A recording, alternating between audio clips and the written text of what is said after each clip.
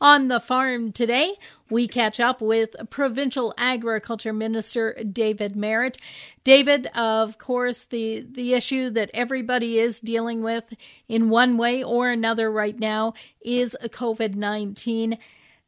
Set the stage for us. Talk to us a little bit about the impact that we're seeing with it provincially with respect to agriculture.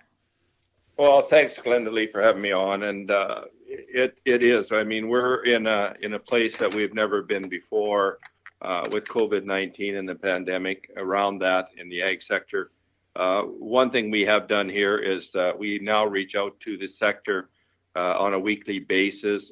We do a call with the livestock industry in the morning, and then we do another call with the grains and oilseeds folks the same day. So we have that discussion weekly. We'll be doing it again tomorrow to reach out to them. And obviously there is, concerns around that. And I'm sure many of your listeners have heard in the news lately with processing plants and capacity around that.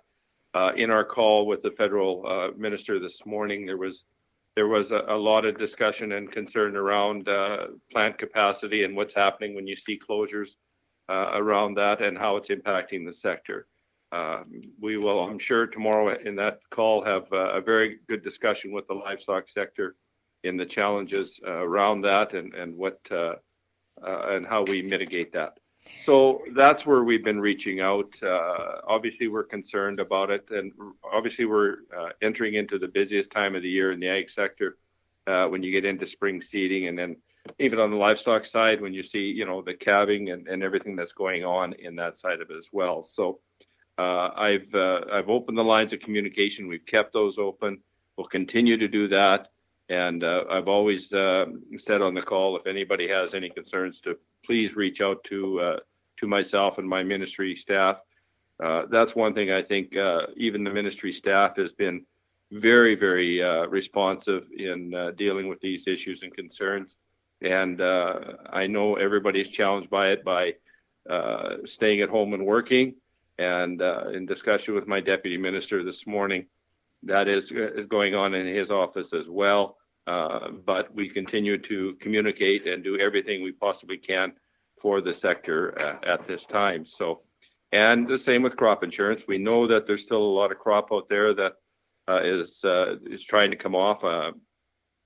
Talking to the president this morning, some of that is obviously being done.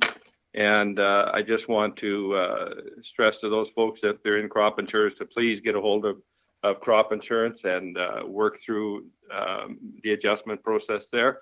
And also for those that aren't in crop insurance, if you've got wildlife damage to the crop that you've left out, please contact crop insurance as the provincial government is covering wildlife damage for all producers here in the province. Overall, final thoughts, key comments you would like to leave with people today?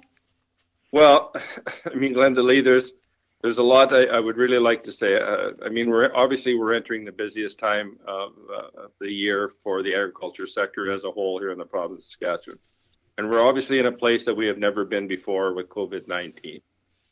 And I just want to ask everyone involved in the ag sector to please exercise caution and safety.